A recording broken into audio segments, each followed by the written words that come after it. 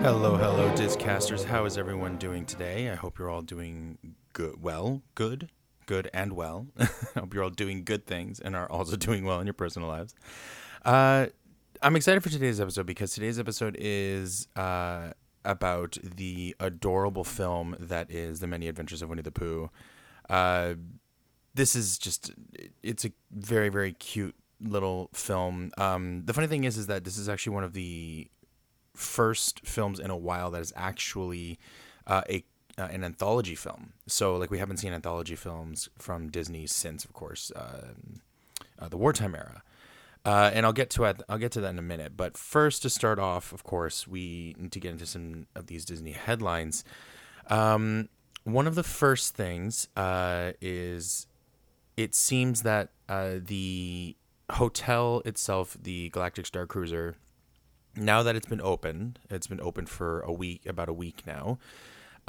Seems like things are going actually better than we thought. Reports are coming back that things are actually pretty okay.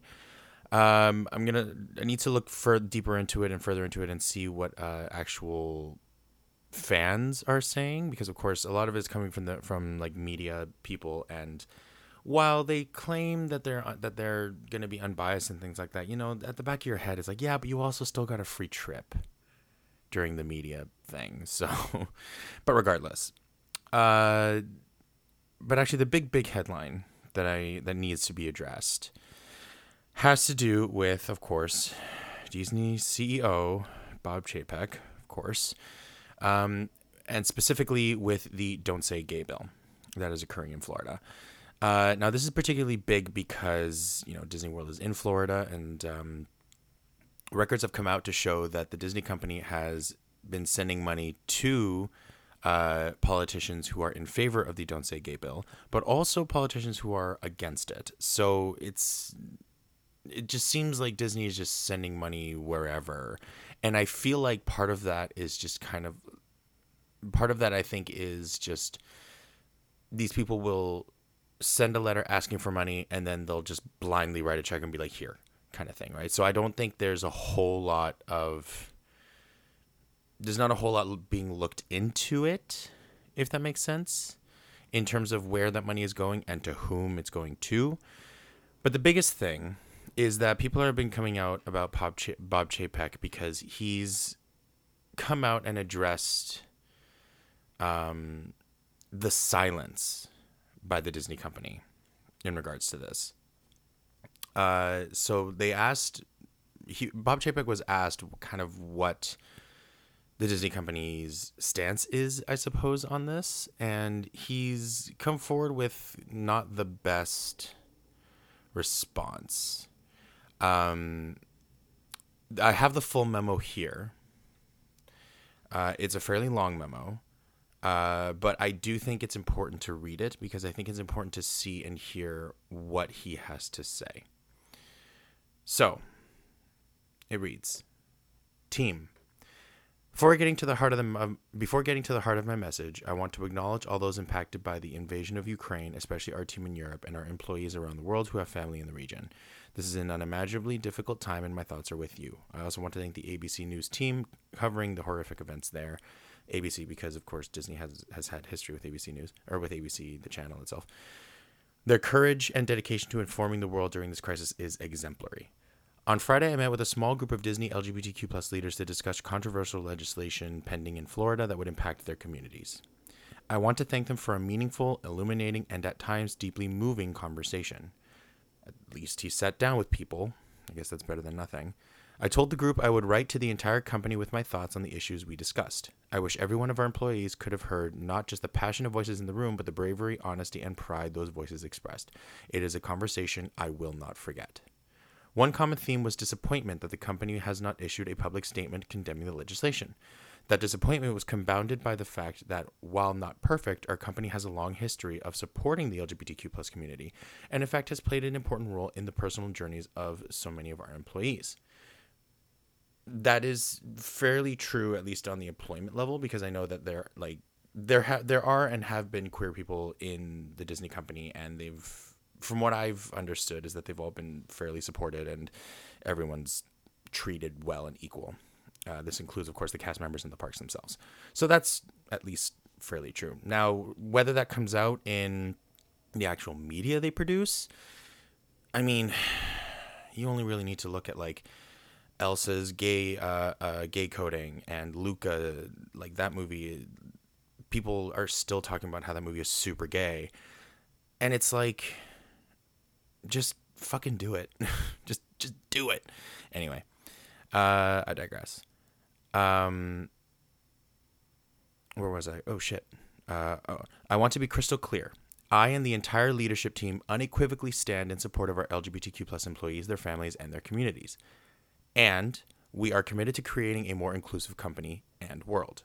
I understand that the very need to reiterate that commitment means we still have more work to do. Yeah, no shit. I also believe you deserve an explanation for why we have not issued a statement. We are going to have a more fulsome conversation about this at the company-wide Reimagine Tomorrow Summit in April, but I will preview that discussion now as it is so timely. Well, at the very least, it's nice to know that they're planning on actively sitting down and discussing it, and maybe something bigger will come out of it. I don't know. As we have seen time and again, corporate statements do very little to change outcomes or minds.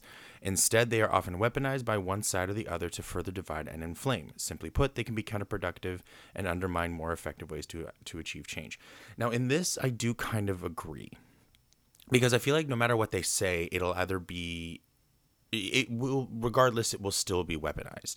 It'll be like, if they come out and actively against the bill, you'll see people being like, oh, like Disney is now being so liberal and leftist and political and blah, blah. Like, no matter what they say, I feel like they're just going to be shooting themselves in the foot. That being said, doing nothing also is a statement in and of itself. I do not want anyone to mistake a lack of a statement for a lack of support. What did I just fucking say? We all share the same goal of a more tolerant, respectful world. Where we may differ is in the tactics to get there. And because this struggle is much bigger than any one bill in any one state, and that I can sort of agree, I believe the best way for our company to bring about lasting change is through the inspiring content we produce, the welcoming culture we create, and the diverse community organizations we support. Okay. I mean, yes, because it's that whole thing of like actions speak louder than words. Fair, but it still leaves a bad taste in the mouth, when you're still sending money to these Republican politicians. There's a reason content is at the top of this list. For nearly a century, our company's stories have opened minds, inspired dreams, shown the world both as it is and how we wish it could be, and now more than ever before represent the incredible diversity of our society. We are telling important stories, raising voices, and I believe changing hearts and minds. And in this, I do actually agree in the sense that we are seeing a lot more diverse content coming out of the Disney company, whether that's on the small screen or the big screen. And actually, in here they list a few off: Encanto, Black Panther, Pose, Reservation Dogs, Coco, Soul, Modern Family, Shang-Chi, Summer of Soul, Love, Victor. These and all of our diverse stories are our corporate statements. They are more powerful than any tweet or lobbying effort. I firmly believe that our ability to tell such stories and have them received with open eyes, ears, and hearts would be diminished if our company were to become a political football in any debate. Okay. Sure, I see what he's trying to say. I see he's trying to say, just keeping out of the political realm, and using their art as their statement feels like the safer choice, but it still feels like you're showcasing a position, because the fact of the matter is that this is more than just a political debate. Something political would be like, I don't know, reassessing the budget or some shit. This is people's active lives that are being threatened, right? This is people's safety. This isn't just some silly bill debating on whether or not we should forgive student loans or whether, universal health care should be a thing, even though, it should. But this is actively addressing people and people's safety, their identity, their right to exist, and in the long term, it's threatening them. And so I feel like this is more than just a simple political stance. This is so much. This is bigger than that. This is so much bigger than that. Powerful content that changes hearts and minds only springs from inclusive cultures. True. Which not only attract and retain the best and most diverse talent, but also give those employees the freedom to bring forth ideas that reflect their lives and experiences. We must work together to ensure Disney always remains such a place. In terms of our communities, we are and will continue to be a leader in supporting organizations that champion diversity. In 2021, we provided nearly $3 million to support the work of LGBTQ+ organizations. And we have a long history of supporting important events like Pride parades and for being there in times of need, just as we were following the Pulse shooting in Orlando. All this is why we have earned a 100% rating from the Human Rights Campaign for 16 years in a row. I mean, okay, don't flash your accolades at me. Like, it feels kind of like a humble brag, and this isn't the place for a humble brag. Finally, I want to address concerns about our political contributions in Florida. Here we go. This is now the money. While we have not given money to any politician based on this issue, we have contributed to both Republican and Democrat legislators who have subsequently taken positions on both sides of the legislation. I can also share that Jeff Morrell, our new chief corporate affairs officer, will be reassessing our advocacy strategies around the world, including political giving, as he begins to integrate the community's public policy, government relations, and CSR teams. Okay, so he understands that the fact that they see where the money is going is an issue. And it's interesting he's saying we have not given money to any politician based on this issue. That's fair, because like the money didn't just suddenly appear in these Republicans' pockets the second they announced the bill. But yeah, so it's not necessarily cause to effect. It's that like they were just happening to give the money to these people who then later landed on the side of this issue, kind of thing, right? The landing on the issue came after the money, not before. Does that make sense? I think it makes sense. Yes? Yes, it does. It makes sense to me, I guess. I hope it makes sense to you. Our company has been a force for inclusion for a long time, and that will not change on my watch. We have a role to play in this effort, from the cast members who make magical memories for fans and families of all kinds, to storytellers who take audiences on journeys to new story worlds that illuminate our own, to everyone in between who is responsible for ensuring our culture lives up to our values. I hope we will all continue rowing in the direction of a better tomorrow. Look at you quoting Walt. Anyway, so the memo feels very much like a CEO talking. It very, very much seems that way. It's interesting because in this article, I'm reading, this is coming from, the memo has been public everywhere. All major news sites are displaying it. But I'm specifically looking at the LA Times. Because they go on to say about how Disney weighed into political matters under prior CEO Bob Iger, who once toyed with the idea of running for president. I remember that when fucking Bob Iger was like, maybe I'll run for president. We're like, Bob, sit down. Iger would occasionally take a vocal stance on legislation in Georgia, where many Marvel Studios movies are filmed. In 2019, Iger told Reuters it would be, quote, very difficult to continue filming movies in the Peach State if a restrictive anti-abortion bill became law. Years before that, Disney threatened to boycott Georgia over an anti-gay bill that sought to expand individuals' businesses' rights to deny services to those whose way of life conflicts with their religious beliefs. That bill was vetoed by the governor. So this has happened before. Like, this isn't the first time that we've had something political come up and the Disney company has come forward against it. So the fact that Chapek isn't doing it now, when his predecessor Iger has done it twice, maybe not specifically anti-queer, but the anti-gay bill as well as the weighing in on certain things like that, like certain political stances that actively affect people's lives and livelihoods like that. The fact that Chapek isn't doing that too does not sit well. And it doesn't sit well with me, and it doesn't sit well with a lot of other people, I'm sure. And so as far as I'm concerned, this is just another fucking notch in the, I don't want to say anti-Chapek because I think that sounds too harsh, but it's just very not for Chapek. Like, dude, it's not hard to come out and say we don't support this. We are going to pull our funding from Republicans who support this bill. Done. It's not hard. Like, yeah, you're going to get a political kickback, but you're still getting a political kickback because you're not doing it. So regardless, so it doesn't matter. Like, his point of saying that, like, we don't want this to be like a political football, is like, it doesn't matter because you already are. And so you might as well do the right thing and remain that political football rather than sit there and wring your hands about whether or not you should and be a political football. Like, I don't know, just Chapek just needs to get his shit together, for fuck's sake. It's really annoying.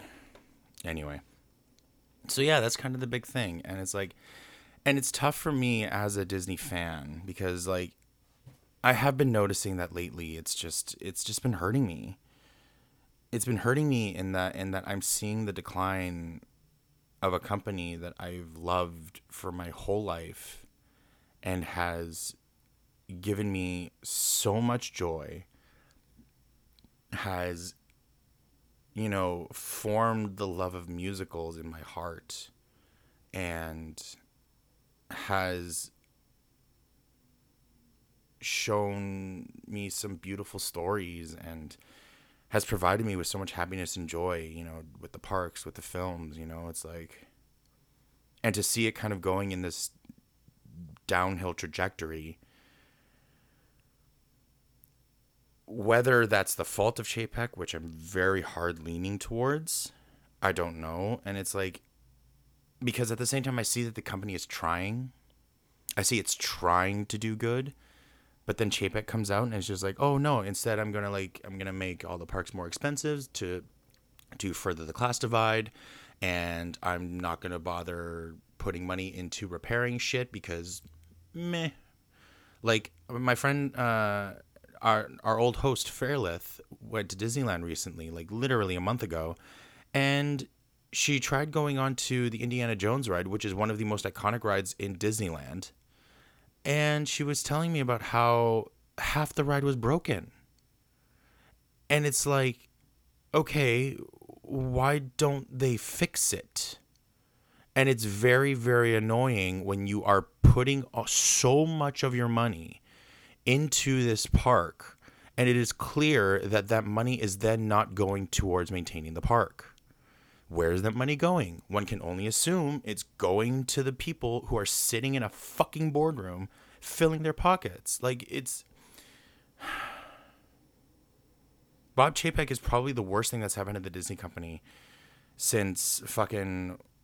what's his name? Whose name I can't even remember. I'm too frustrated, honestly. Since what's his name, the one who decided to start California Adventure. At the very least, that guy had ideas that worked. I mean, sure, California Adventure didn't work 100% when it first opened, but at least it had the potential, right? Like, admittedly, like, one of the only things that was real fail was was the fucking taxi ride. But that's fine. At least he had a vision and a plan and an idea and things to expand and make things more and make things better and make things more fun. What the fuck has Chapek done? He's cut costs. Actually, no, he's cut budgets. He's raised costs. He's introduced things that didn't need to be introduced, like with fucking Disney Genie Plus. And like, and now and then he reported there's going to be another fucking price hike and shit. And now there's this where he's like, oh no, I don't want to say anything because he's like twiddling his thumbs and like, I don't want to say anything because I don't want to be privy to like, or I don't want to be a part of like a political football. And I don't think Disney should be doing that. We're doing so much more, you know, with our art and stuff. Like, it's like, yeah, you're right on one point, but guess what? Your actions are speaking much louder than this bullshit memo that you've put out. So, I don't know. It's hard. It's hard being a Disney fan right now. and I don't like it. But regardless, here's hoping that that the Disney stockholders and the Disney company come forward and are like, being like, yeah, maybe Chapek should fucking peace out. Because I think at one point I read somewhere that Bob Iger was considering coming back, and it's like, please come back. Anyway, so yeah, so that's the big thing. That's my opinion on it. Chapek's a dick. Chapek can fucking shove it up his ass and stuff. Like the creator of Owl House, which was such a fun show, Dana Terrace, says they're fucking tired of making Disney look good. Because of course, Dana is queer, and the Owl House being such a blatantly queer cartoon, like on so many levels, aside from the fact that the main character is gay. Like, yeah, Dana released a video on their Twitter, basically saying that they're just really, really tired of making Disney look good. Terrace says, quote, "Man, I know I have bills to pay, but working for this company has got me so distraught, and I hate moral quandaries, but how I feed myself and how I support my loved ones." And and I totally get it. Like, I don't blame Dana for being upset, and I don't blame Dana for still choosing to work with the Disney company and all this other stuff, because the Disney company has done things and at least given Dana a platform to tell their story, in terms of their show, albeit it's been canceled, but still, like, it just really, really fucking sucks, and I'm sure it's very, very difficult for them, like on a personal level, But it is now time to shift to our main topic, which is, of course, the many adventures of Winnie the Pooh. Yay! So I mentioned earlier that this movie is an anthology film. And it's funny because when you watch it, because of course it is available on Disney Plus, and when you watch it on Disney Plus, it doesn't feel like, it kind of feels like it, but it also doesn't. In that, like, it feels like an anthology film in the sense that you can tell that these are just kind of like individual stories, and it's also just kind of how they crafted the film. But also there aren't moments where it like breaks up and things feel disjointed, if that makes sense. It feels kind of more of like a combination of like Robin Hood, like how Robin Hood almost felt like an anthology film, in that you could tell that these were just like individual stories that they pieced together. It's like a combination of that, and then also the stuff from like way back, like from the wartime era, like Saludos Amigos and The Three Caballeros, in the sense that, like, well, actually more specifically Saludos Amigos, because Saludos Amigos had like a narrator, and so does this film.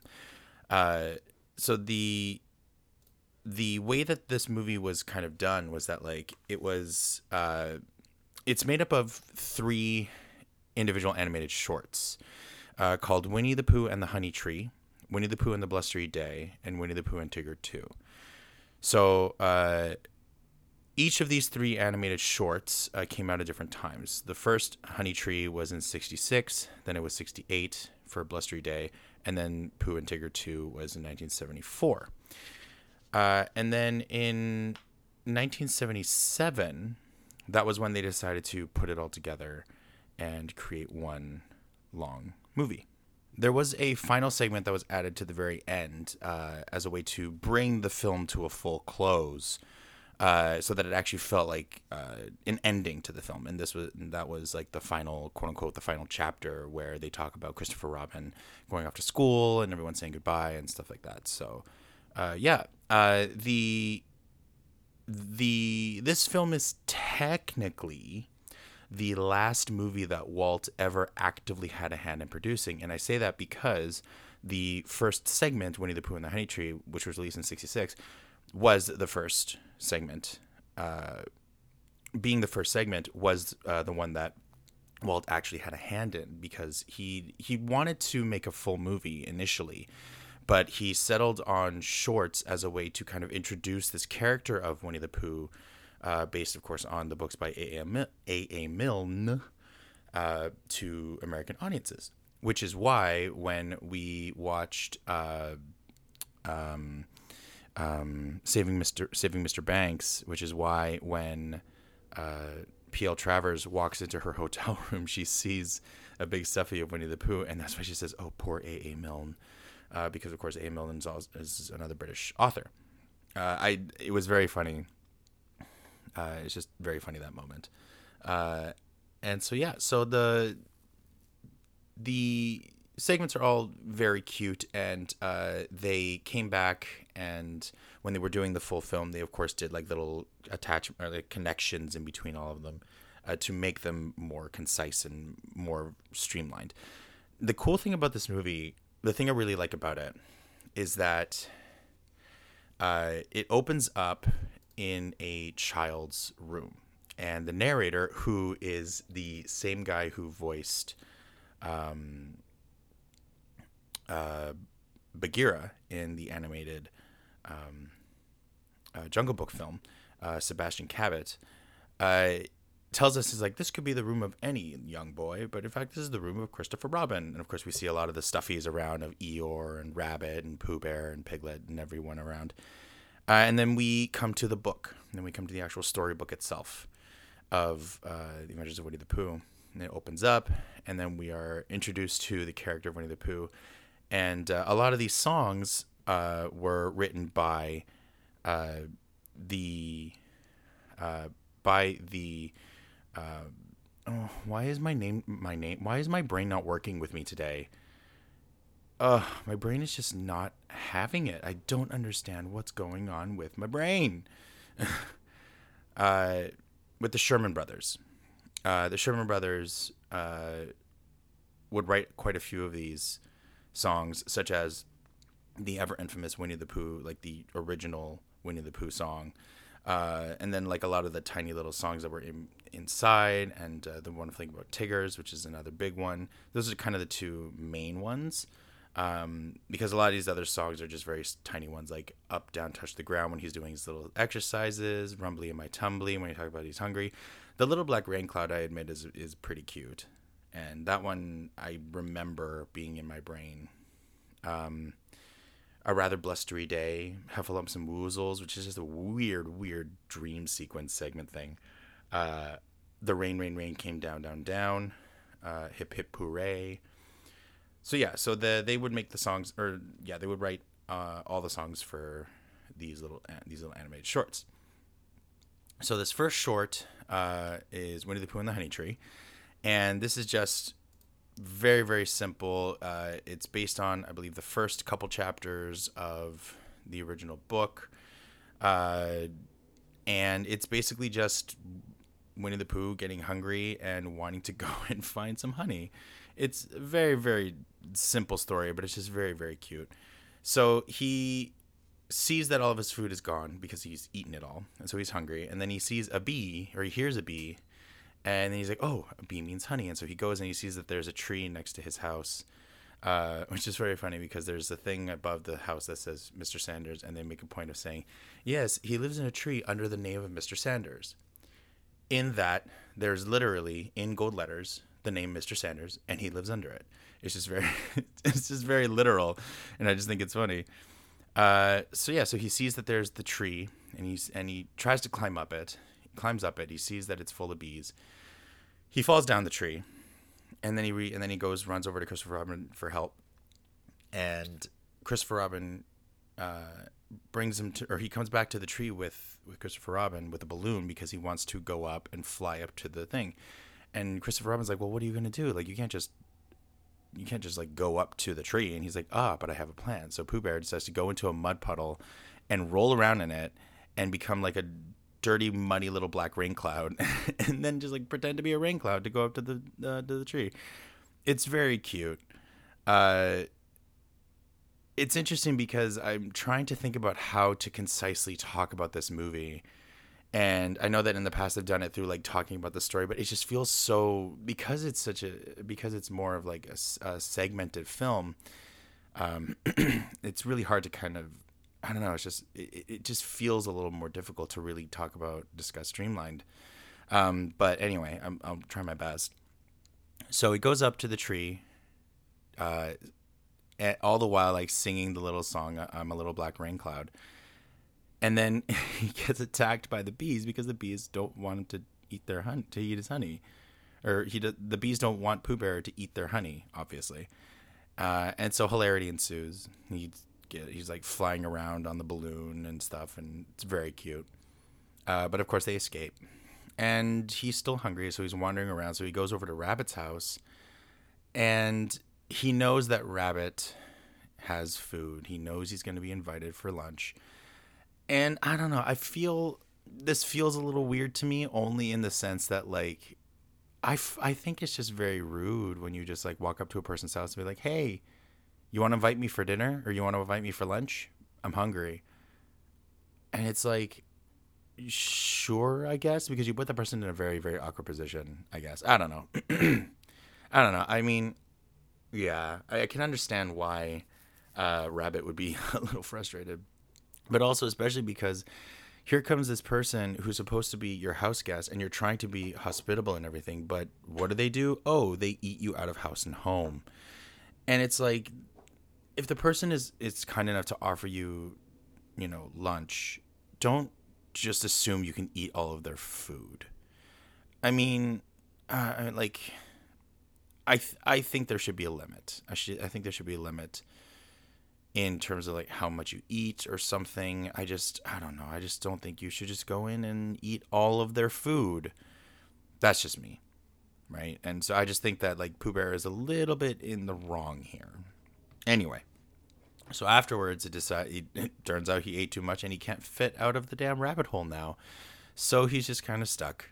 And so he's left there. He's just left there. And this is where we get introduced to the character of Gopher, who actually wasn't a character in the books, but was a character introduced by Walt because he wanted the audience to kind of see a more standard American character, if that makes sense. Which I think is kind of funny because, like, I guess to them that means that he's just very blue collar because he's like a contractor, and so it's like Owl is trying to figure out how to get Pooh Bear out of the hole, and Gopher's like, oh, like this is how we can do it. Like here's the job. Like he assesses the job. He tries to figure out the cause. He like, and it's like, it's very funny because he acts like a contractor, except he doesn't give him an estimate, which you would give an estimate. I don't know why he doesn't, but he does, or why he doesn't, but he should. But anyway, it's just very funny how he just, apparently in the eyes of Walt Disney, traditional American is blue collar, which kind of makes sense considering his background and his upbringing, especially like working for his dad, and his dad being very blue collar himself. So that would make sense, Anyway, eventually comes a point where Pooh Bear has slimmed down enough to be able to fit out of the hole. And it's adorable because this movie blatantly breaks the fourth wall. And I love that. I love it because, like, from the get-go, we know that this is somebody reading the story, and it's just very cute because there's, we just see the characters interact with the book, with the physical book, with the text in the book, speaking directly to the narrator. So it's just, and it's done very well in that it's not super jarring and it doesn't not fit. It all fits. It's very, very, I think it's done really, really well. And so when they yank Pooh Bear out of the hole, he like launches, and they make a point of saying, he's flying straight out of the book. Quick, turn the page. And so like the narrator turns the page and Pooh flies through the page into the other section and lands into another tree. And so I just thought that was very, very clever. And again, just written very, very well. And I love when it does that. It's just very, very silly. And then that kind of brings us into the next section because they're kind of done in like chapters, which I think is a very, very cool way to do it. And the next one is, I think it's called Winnie the Pooh and the Blustery Day, which is basically just how it says. Like, just there was a giant windstorm that ended up hitting the 100-acre wood. And Pooh Bear is kind of walking around and he's seeing his friends, and he hears from the narrator that it's Wednesday. Oh no, sorry, no. It starts off with Pooh Bear going to his thoughtful spot, and as he's sitting there thinking, Gopher pops out of the ground and tells him, "You better go because it's a Wednesday," which I think is very funny. Misunderstanding Gopher's warning, Pooh goes around and like starts wishing everybody happy Wednesday, which is very cute. So he heads over to he goes to see Piglet, who's sweeping in front of his little house. He's saying, "Yes, no, this house has been in my family for generations. It used to belong to my great grandfather. There's his name right there, Trespassers Will, short for Trespassers William." And it's like, that's not what that means. That is definitely supposed to say trespassers will be shot. But of course, we're not supposed to know that, right? Because it's like the sign is broken, and the sign says trespassers and then will, but then the rest of that plank is like broken off. So it sounds like a name. It's just very funny. So Pooh Bear goes to see Piglet, because he's so tiny, he starts being blown away. Pooh Bear grabs him by the scarf and it begins to unravel. Piglet becomes a kite and then smacks into Owl's window. And then Pooh gets blown up as well, right into Owl's window as well. Owl lets them in. And then Owl starts telling these stories while the tree is literally bending back and forth because of the winds, until the point of where the tree just straight up crashes down. Which of course happens on super windy days, right? Like, then of course here comes Christopher Robin to save the day, and he says, "Oh, I don't think I can fix this." And then Eeyore, blessed Eeyore, fucking Eeyore, who is adorable and sweet and is just the nicest thing. And he's like, "Okay, I guess I'll take it upon myself to go and find a new house for Owl." And they're like, "Aw, that's so sweet." It's just very, very cute. So he trots off in his depressive state, I guess. I don't know. And yeah. And so afterwards, Owl's just kind of hanging out, and then that night, Pooh Bear is kind of getting scared because he's hearing noises because of the wind, because the windstorm has continued into the night. And then he hears something outside of his house, and he opens the door, and then boom, in comes Tigger, who introduces himself with, of course, his signature song, "The Wonderful Thing About Tiggers." And then he says he's hungry, and then Pooh offers him honey. Tigger tells him that this honey is gross and it's only good for heffalumps and woozles, who wander around searching for honey because they steal honey. And of course, Pooh Bear gets very scared about it. Tigger leaves, and then Pooh Bear basically just starts to patrol in his little house, trying to protect his honey, and then he falls asleep, and he has the dream of heffalumps and woozles, which again is just a very, very weird trip of a segment. It's not as creepy or as scary as Pink Elephants on Parade from Dumbo, but it's still very weird. Anyway, and then Pooh Bear wakes up, finds that his house is flooded, and then just leaves. You can't really do much because, of course, because that morning, the 100-acre wood seems to be getting flooded. And so Piglet puts a message in a bottle asking for help. Now, it's very interesting because, like, Piglet lives in a tree and quite high up in a tree. And so I'm, like, trying to think about how the 100-acre wood could get so flooded so fast. And so I have to assume that the forest itself is in like some basin in which the river has overflowed and kind of gone into this area, and so that's why everything's flooded. Of course, this is me trying to bring logic to the fact that this is also a film about talking stuffed animals, and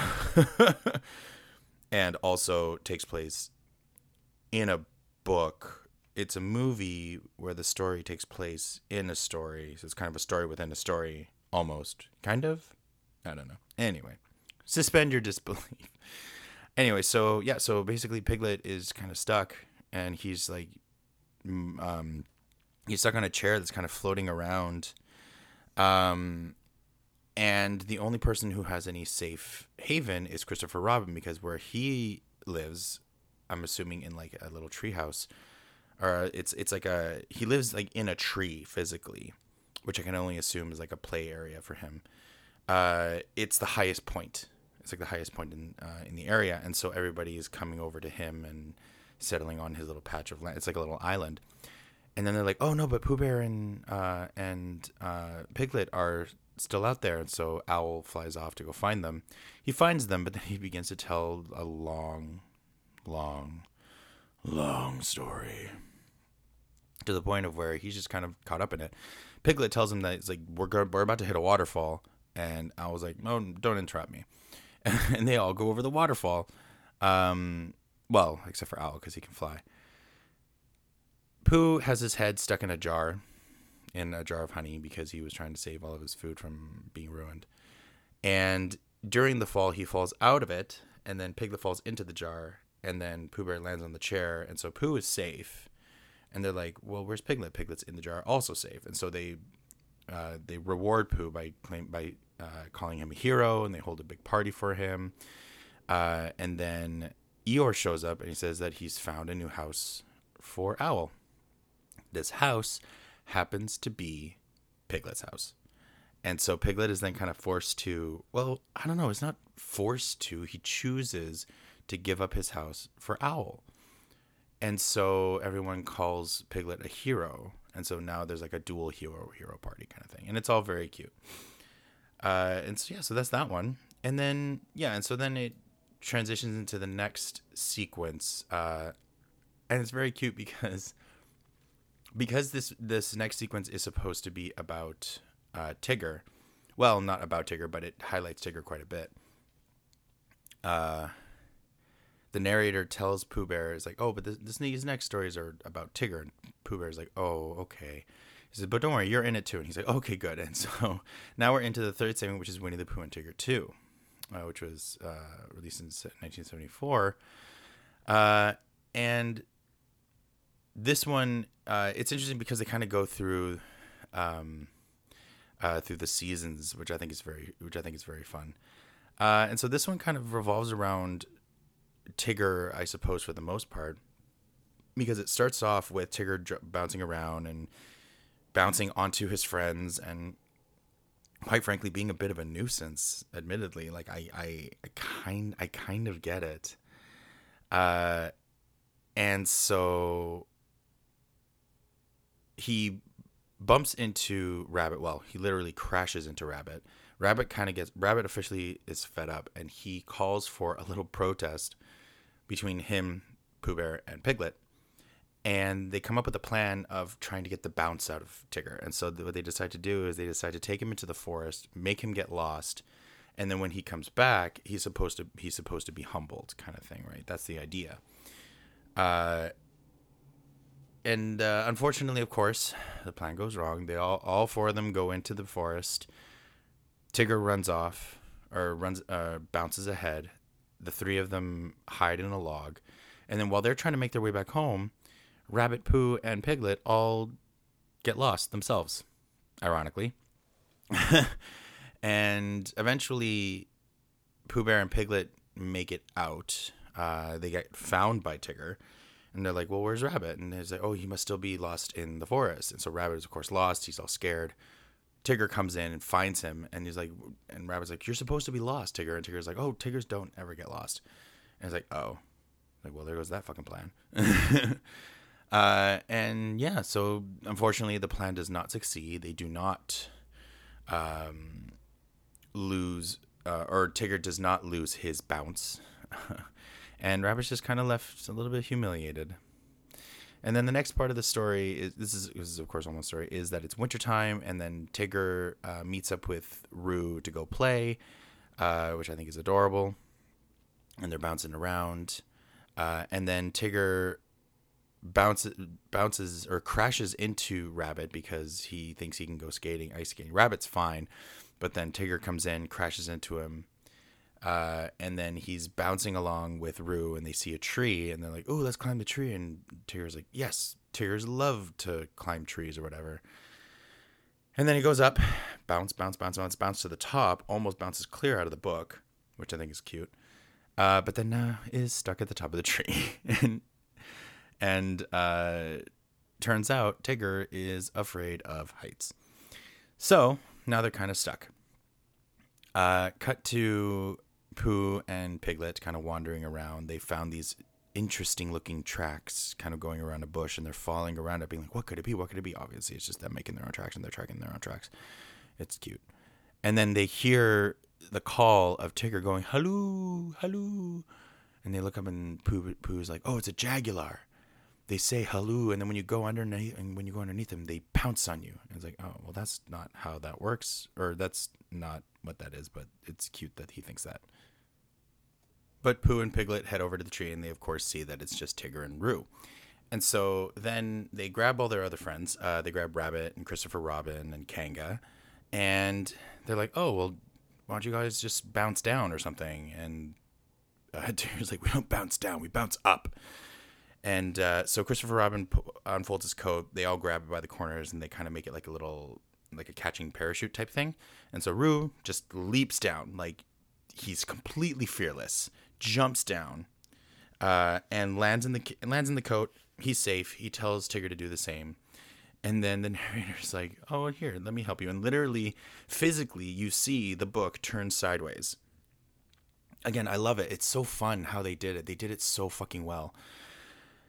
And then Tigger's all scared. He's like, no, it's fine. And the narrator's like, it's okay, you're safe. Look. And so he looks, and he sees that the letters, the text of the book are right next to him. And so he goes and lands, and he's safe. And then the narrator tilts the book again, and he slides down the text into the snow, and then he's safe.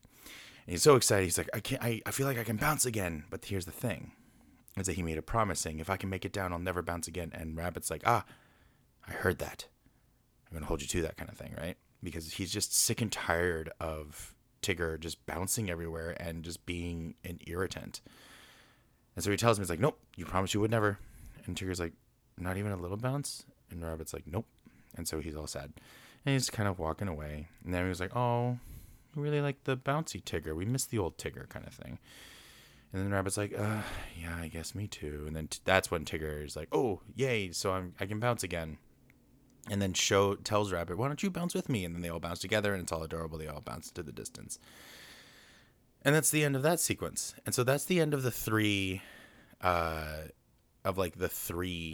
main sequences. And then we have this final sequence in which it's basically done as a sort of closing. It's based on the final chapter of The House at Pooh Corner. And so it basically is just about Christopher Robin having to leave the 100-Acre Wood because he's starting school.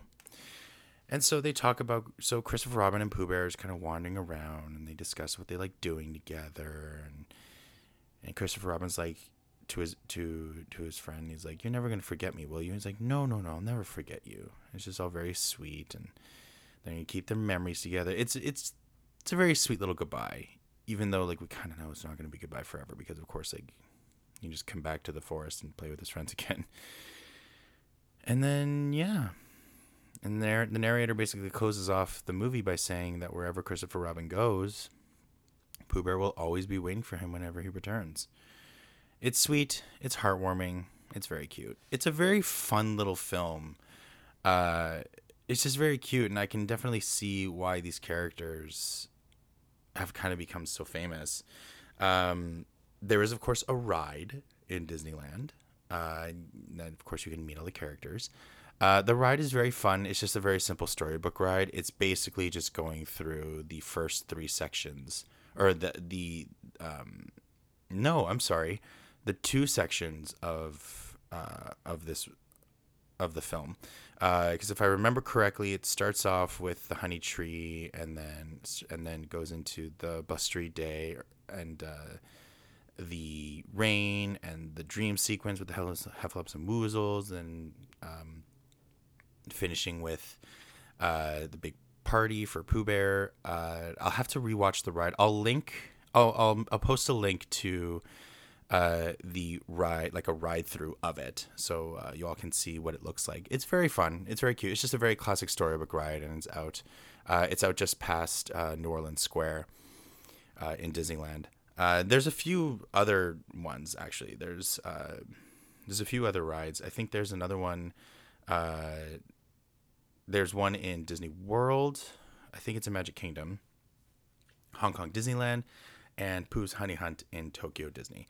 So I will look up the ride throughs of all of these, and I will post them in the show notes so you can all see what they look like. Because admittedly, it's very fun to kind of look at how different some of these rides look in the different parks. You know, like you have other examples like between like the Haunted Mansion and Mystic Manor, and also like the different Pirates of the Caribbean the versions of that ride itself as well.